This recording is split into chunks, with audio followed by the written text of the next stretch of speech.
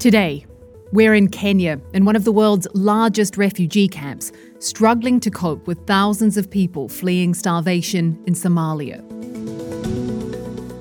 And so that's why we're seeing malnourishment, even with people who've been at the camp for a while, because they're having to share. And that's where we're also seeing a spike in cholera. And Elon Musk's attempt to test brain implants in humans hits a roadblock. Our reporter in Washington has the latest on the FDA's concerns with Neuralink trials. It's Thursday, March 2nd. This is Reuters World News, bringing you everything you need to know from the front lines in 10 minutes. I'm Kim Vanell in London. But first, the latest news around the world. The United States is sounding out its closest allies about imposing new sanctions on China if it provides military support to Russia in Ukraine. Government officials and other sources telling our White House correspondents that the US is especially trying to drum up support from countries in the wealthy Group of Seven, or G7.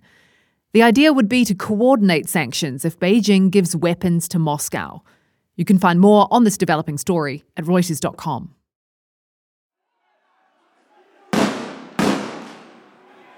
The streets of Athens as demonstrators express their anger at Tuesday's devastating rail crash.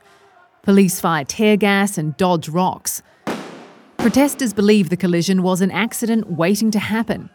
At least 38 people died when a passenger service hit a freight train head-on. As the demonstrations took place in cities across Greece, Prime Minister Kyriakos Mitsotakis made a national TV address saying the evidence points to human error. Reuters correspondent Lefteris Papadimas is in the city near where the crash happened and describes the anguish of relatives trying to find out if their loved ones are alive. I'm outside the General Hospital of Larissa town, about 25 kilometers from the coalition spot. There are hundreds of relatives, mothers, fathers, cousins, friends that they are waiting to hear something about their missing persons. Now they are asking them to do the DNA tests to try to identify their kids, fathers, relatives. It's a very difficult situation. We see dramatic scenes outside the hospital. Fathers and mothers were screaming, "You killed our children, murderers," and stuff like that. I'm Lefteris Papadimas in Larissa town. To a wild and cold part of northern Europe, and a loudspeaker announcement at a deserted border crossing between Finland and Russia. Not so deserted soon when construction workers arrive to build a wall between the two countries. Finland's beginning construction of a fence bordering Russia near Imatra. Tensions between the two are sky high as Finland's parliament overwhelmingly backs a move to join NATO. It wants to build more than 100 miles of fences, just a small portion of the 800-mile border, which is currently mainly marked with just signs and plastic lines. 3, 2, 1, engines full power, and liftoff. SpaceX launching its latest mission from Cape Canaveral, a 4-man crew on the way to the International Space Station. The 6-month science mission will see about 200 experiments and technology demonstrations take place. A Russian cosmonaut and United Arab Emirates astronaut have joined 2 NASA crewmates for the mission. Traders are now pricing in the possibility the Fed will raise rates to around the 5.5% range by September, and that's putting a dampener on markets. Elon Musk isn't giving investors much to cheer about either. They want to hear about his plans for an affordable electric vehicle.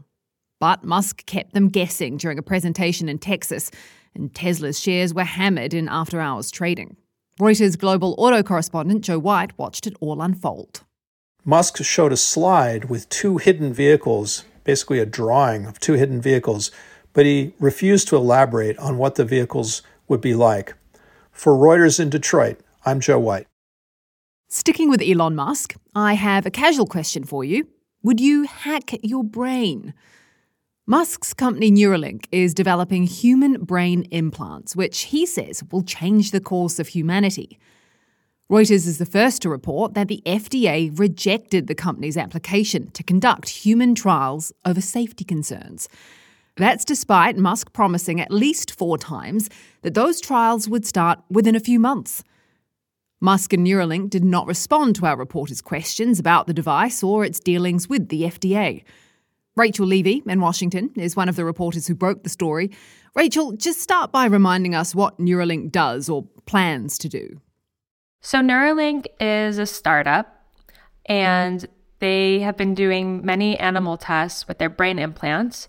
They haven't started human studies yet. Musk has said that he would like this device to allow paralyzed people to walk again, blind people to see again. He said that it could cure obesity and schizophrenia, and for people who aren't disabled, would allow you to essentially telepathically communicate just with your mind. But the FDA rejected the application for human trials. What were the concerns? So the FDA had several safety concerns. Among them were whether the device could be safely removed after it's been implanted, whether the threads, these tiny wires that would be implanted, might migrate and damage the brain in other ways, and also about the battery. So Neuralink wants this device to be seamlessly charged. You should be, in theory, you would be implanted and no one would be able to know. And so they need to be able to charge it in some way, sort of remotely. So what does the setback mean for when we might actually see Neuralink on the market? So that's a hard question to answer because it just depends on a lot of things that we don't know yet.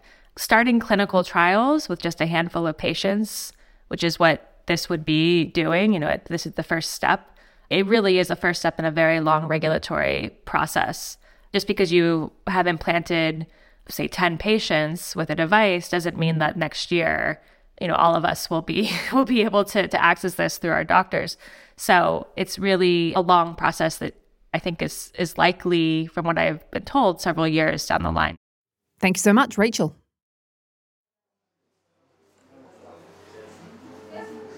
In a medical clinic in Kenya, mother Dul Abdurrahman Ismail cares for her malnourished baby.